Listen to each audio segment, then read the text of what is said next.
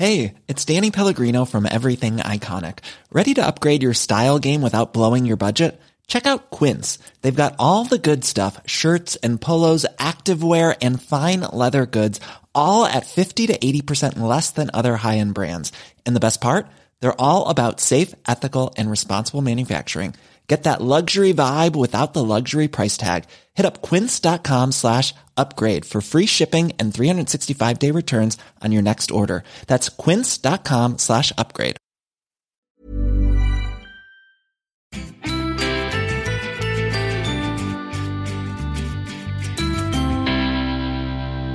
Hey there, this is Owen Jones. This is the Cheerful Election Daily. So, it is 7 days away. The big 1 week moment until the nation decides who the next government of this country is. Oof, that is quite the milestone. Now, I'll just explain what I did today. I was up in Barnet, I'll come to that. I was with Mark Steele, the comedian, who you're going to hear from very, very shortly. One of the things I did is I took part in a Zoom call. What that is basically a massive, giant phone conference call. And I was there with John McDonnell, and about 2,500 or something activists down the phone who were taking a day off on polling day next Thursday to get the vote out. So basically what's happened in the past weeks and months is people have been knocking on doors, trying to finding out where Labour voters are, trying to persuade people who aren't decided or vote for someone else. And now there's lots of data about where Labour voters are. So on election day, what happens is across the country, in every constituency, Labour activists get those people to come out and vote. They knock on the doors, ask them if they voted. And what the Zoom call was about was trying to get people to take the day off to do that. I couldn't recommend that more. Makes a massive difference. You could get hundreds of people to come out and vote. Maybe you single-handedly could swing the election. Just think about that. It is worth thinking about in any case. So just going to throw it out there. So I was out it was cold. It was really cold. But 200 people turned up. And this was in Hendon, which was only very narrowly won by the Tories. Let me just type in Hendon constituency. So back in 2015, the Tory majority was 3,700, and last time it fell to just over 1,000. So this is an attempt to try and actually finally see in one big push if Hendon could go back to Labour for the first time in an election since 2005. So I was out with hundreds of people, including Mark Steele, who is a top comrade, lads, just a lovely guy. So I wanted to ask him what the stakes were in this election. So I'm with the legendary Mark Steele. He doesn't really need an introduction. What are the stakes in this election? Well, the stakes are that either society moves in a direction of general friendliness and liberal attitudes towards foreign people, and having another referendum on the biggest issue of the day, and on trying to alleviate the situation in which tens of thousands of people rely on food banks, and people are deprived of the most basic needs in the midst of immense wealth and opulence of the rich, and a society in which we try to look out for each other, or a society run by a fucking maniac. Pithy. And that's what I like about Mark, amongst many other things. I think he should be PM after Jeremy Corbyn. A lot of young people here today. Why is it young people, do you think, have flocked to Labour so much and in many ways have become the backbone of this whole movement? What's going on there? Well, the first thing is that is what is really exciting, and I think that was certainly the case last time. It seemed more extraordinary last time because we weren't used to it and we weren't expecting it. But the fact that so many, I mean, you know, you and I both went on lots of sort of little walkabouts like this in different constituencies, and it was really striking how many of the people that turned out were sort of between certainly in their 20s, how articulate they were, how patient they were at explaining the issues on the doorsteps, how they sort of listened to people, all the things that my generation, when we were that age, were totally incapable of, because we were really, looking back on it, a bunch of strident and pretty difficult people. But this sort of generation that has flocked to this campaign, I suppose they're sort of motivated by a whole series of issues such as climate change. Certainly in the south, many of them will be people that are really incensed by Brexit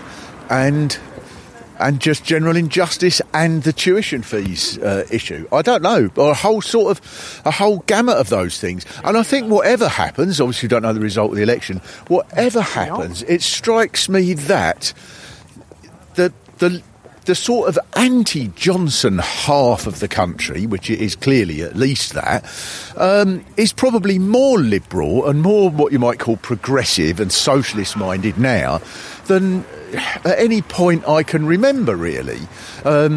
Issues that were at one point really difficult for the left, such as immigration, now there's a sort of liberal attitude towards immigration across the whole of the country, amongst well, not the whole of the country, but a huge amount of the country, particularly in the inner cities. And I think that's really encouraging, whatever happens. And whatever happens, you know, a movement is what is absolutely essential. If Corbyn gets in, he's not going to be able to transform society without a movement of people that is prepared to back those policies up. If Corbyn doesn't get in, then obviously a movement can stop even the most brutal of establishments, of which Boris Johnson will be. Just a couple of quick last things. So another comedian, Nish Kumar, he a brilliant comedian, does lots of stuff on particularly racism and so on. And he was speaking at this charity do, and basically got hounded by some obviously very right-wing angry people who went bright purple, and they threw stuff at him. And I just looked at that and thought, in terms of, you're talking definitely about the kind of progressive side that's been unleashed, but there is this really angry, kind of very whipped up, ultra-jingoistic wing of society that they're preying on. I mean, how do you think we drive that back? Because that has been uncorked, and they definitely feel quite emboldened. Well, I suppose the first way that to put that cork back would be if Johnson loses or doesn't get his majority. I mean, that would be a huge blow for them. I mean, I think as well, if you know, I know it's more complicated than this, but I think if Brexit was somehow stopped, or at least if there was another referendum, or if there was a Brexit that wasn't the most sort of vicious sort that's being planned, I think that would be a huge defeat for the sort of Rees-Mogg people in the world. And of course they have to, you know, you see what they're really like, these people, whether it's whoever it is who's posh and drunk at a charity do, who thinks it's all right to chuck food at people, or whether it's sort of Rees-Mogg and his comments about the Grenfell victims. This is what they're really like, and that's why even the Conservatives have to go, oh no, don't let people know what you're really like, or they won't vote for you. They're trying to pull a trick on millions of people, isn't it? We are on your side. This is what's awkward about democracy for them. They have to constantly pull this trick. We are on your side, when they have absolute contempt for them. You'll know the quote better than me, you know, the one from Boris Johnson's article about the poor, that the working class men are chavs, drunks, drug addicts and losers. Yeah. Is that it? Along those lines, yeah, that was the gist. Yeah. So this is what they really think. You know, it's not hard to find this out if you're looking for it. Of course, you won't find it on the front page of the newspapers and so on. It's they seem to tend to miss it out for some reason. Whereas if one Labour member somewhere in Cornwall who's on medication puts something foul on Twitter, that ends up as like a front page story on newspapers. Whereas the Conservative Party get away with, Boris Johnson gets away, it seems, with doesn't have to apologise for racism and comments of that nature said by more marginal figures in his party, such as Boris Johnson. Very quickly, very lastly, last week now to the election, but a lot of people will be like, I don't know what to do, this is big, I'm scared. What's your kind of little just last advice, last week, last lap? I think that the thing is to do something. I just sort of generally think that normally, but in a situation like this, just something is better than nothing, unless it's completely berserk. Don't do anything involving bombs or torturing animals, but do something. If you've got half an hour to just go up the road and knock on some doors and talk to people when they answer, don't just knock and walk off, and then do something. Go down the local Labour Party office and get some posters and take them about. Have another word with the relative that's not voting or something like that, and tell them they can fuck Christmas off unless they promise to vote the right way. That's how democracy works. Stellar advice, cheers, Mark. He's such a funny guy. He's such a lovely guy as well. Genuinely, just really warm presence, a ray of sunshine.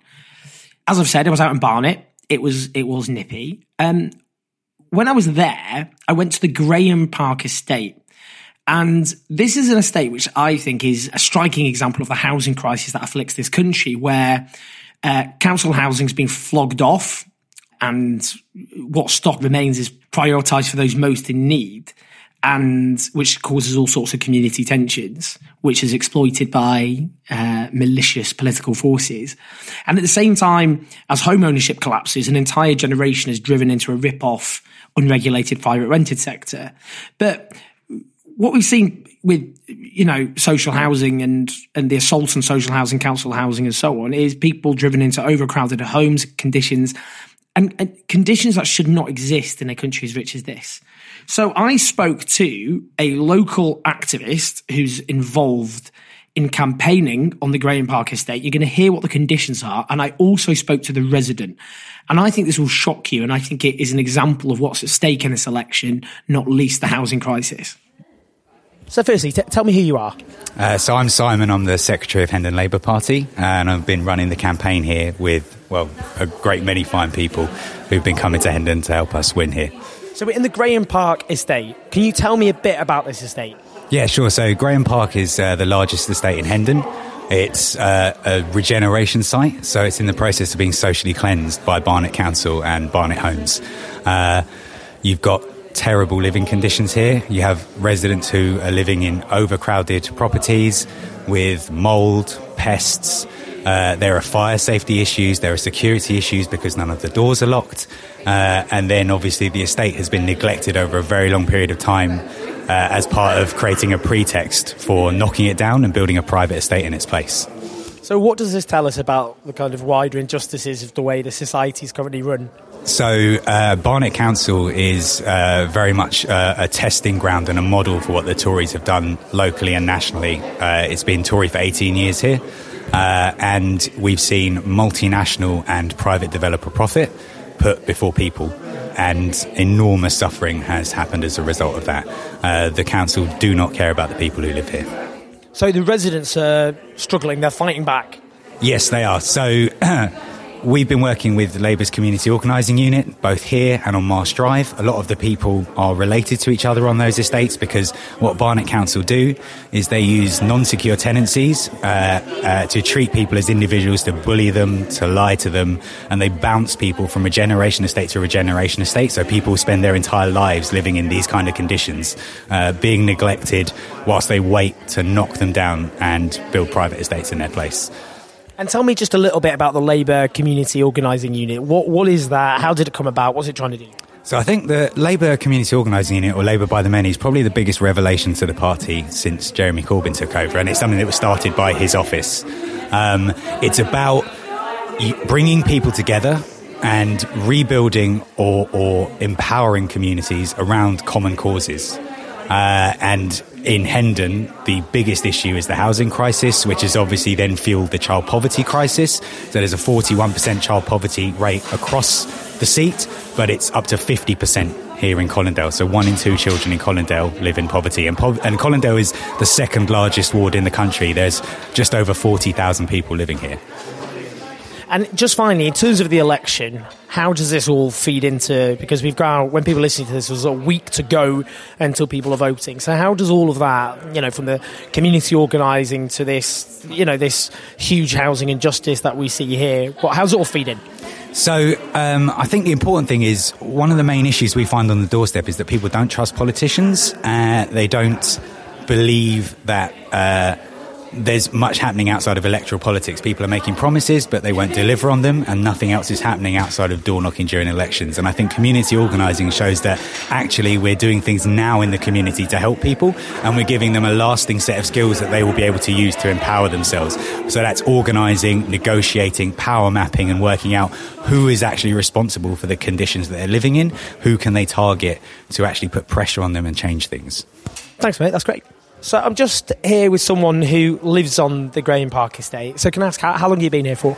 So I've lived in Barnet all my life, but I've lived on the Graham Park estate for the last 3 years. Obviously, living on this estate, we've gone through a lot.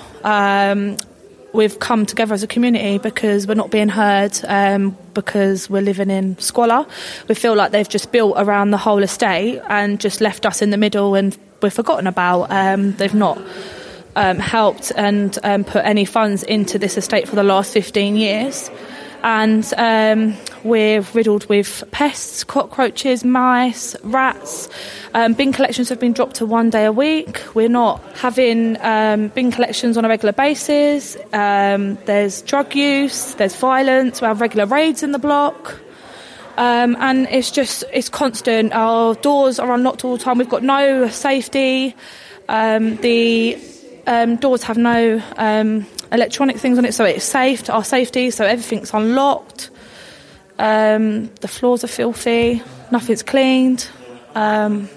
It's affected so many people. We've got disabled people that are bedbound, that can't get out, that are on like 3rd, 4th floor. People are overcrowded. There's one flat that's got 7 people living in one bedroom flat, and there's a child doing his GCSEs, and he's age 14, and he's got to share a room with his mum and his 6 brothers and sisters.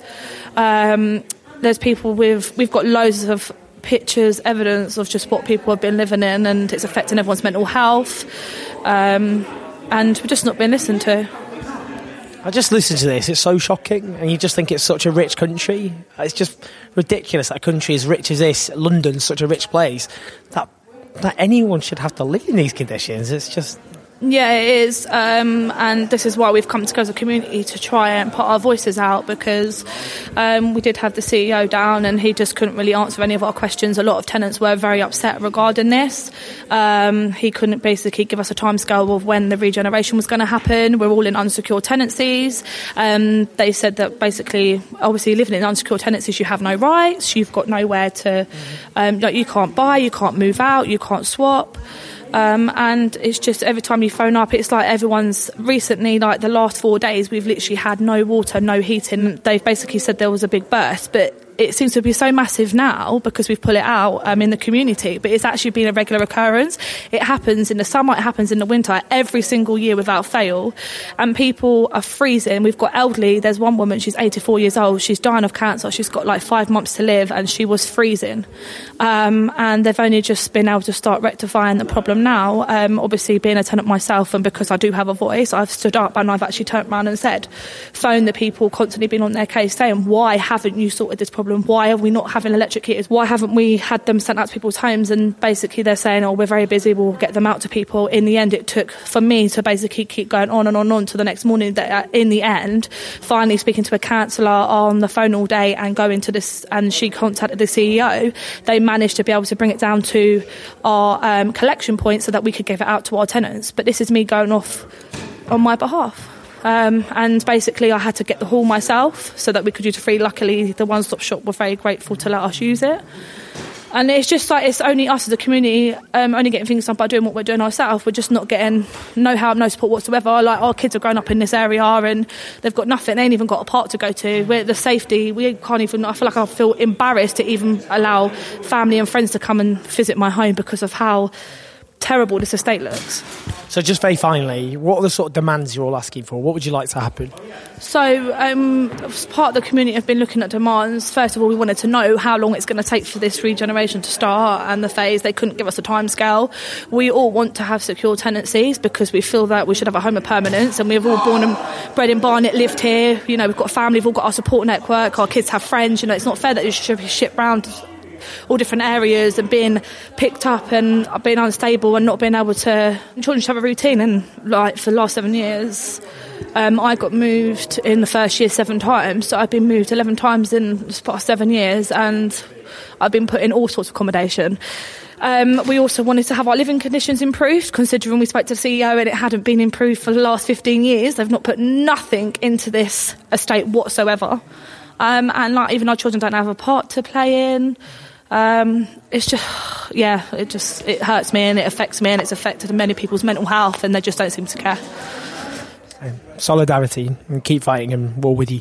Thank you. Thank you very much. Now, if listening to that doesn't make you think to yourself things have to change and change drastically, then I don't know what will. What a broken social order. You know, this is one of the wealthiest societies on earth. It's got all the wealth, all the resources, all the talent to overcome these problems. What on earth is one person living in these conditions, let alone so many more than that? And it does show what's at stake, the conditions that people will be condemned to unless this lot are kicked out. So that is a somber moment to end, but it is true. I think, you know, we can have a mass house building program which will create jobs, stimulate the economy, create decent, affordable homes for people to live in with their families. Shouldn't be a radical proposition in a country as wealthy as this. It is possible. Other countries manage it. But as I've said, it's 7 days left. We've all got a role to play. And I hope this concentrates minds, because this is the moment of truth, as they say. I will speak to you tomorrow. Be well, do all you can, and I will speak to you then. Election Daily is produced by the cheerful team, including Jeff Lloyd, Emma Corsham, Joe Kenyon, and Joel Pearce, with music from Pete Frazier. Planning for your next trip? Elevate your travel style with Quince. Quince has all the jet-setting essentials you'll want for your next getaway, like European linen, premium luggage options, buttery soft Italian leather bags, and so much more. And is all priced at 50 to 80% less than similar brands. Plus, Quince only works with factories that use safe and ethical manufacturing practices. Pack your bags with high-quality essentials you'll be wearing for vacations to come with Quince. Go to quince.com/pack for free shipping and 365-day returns.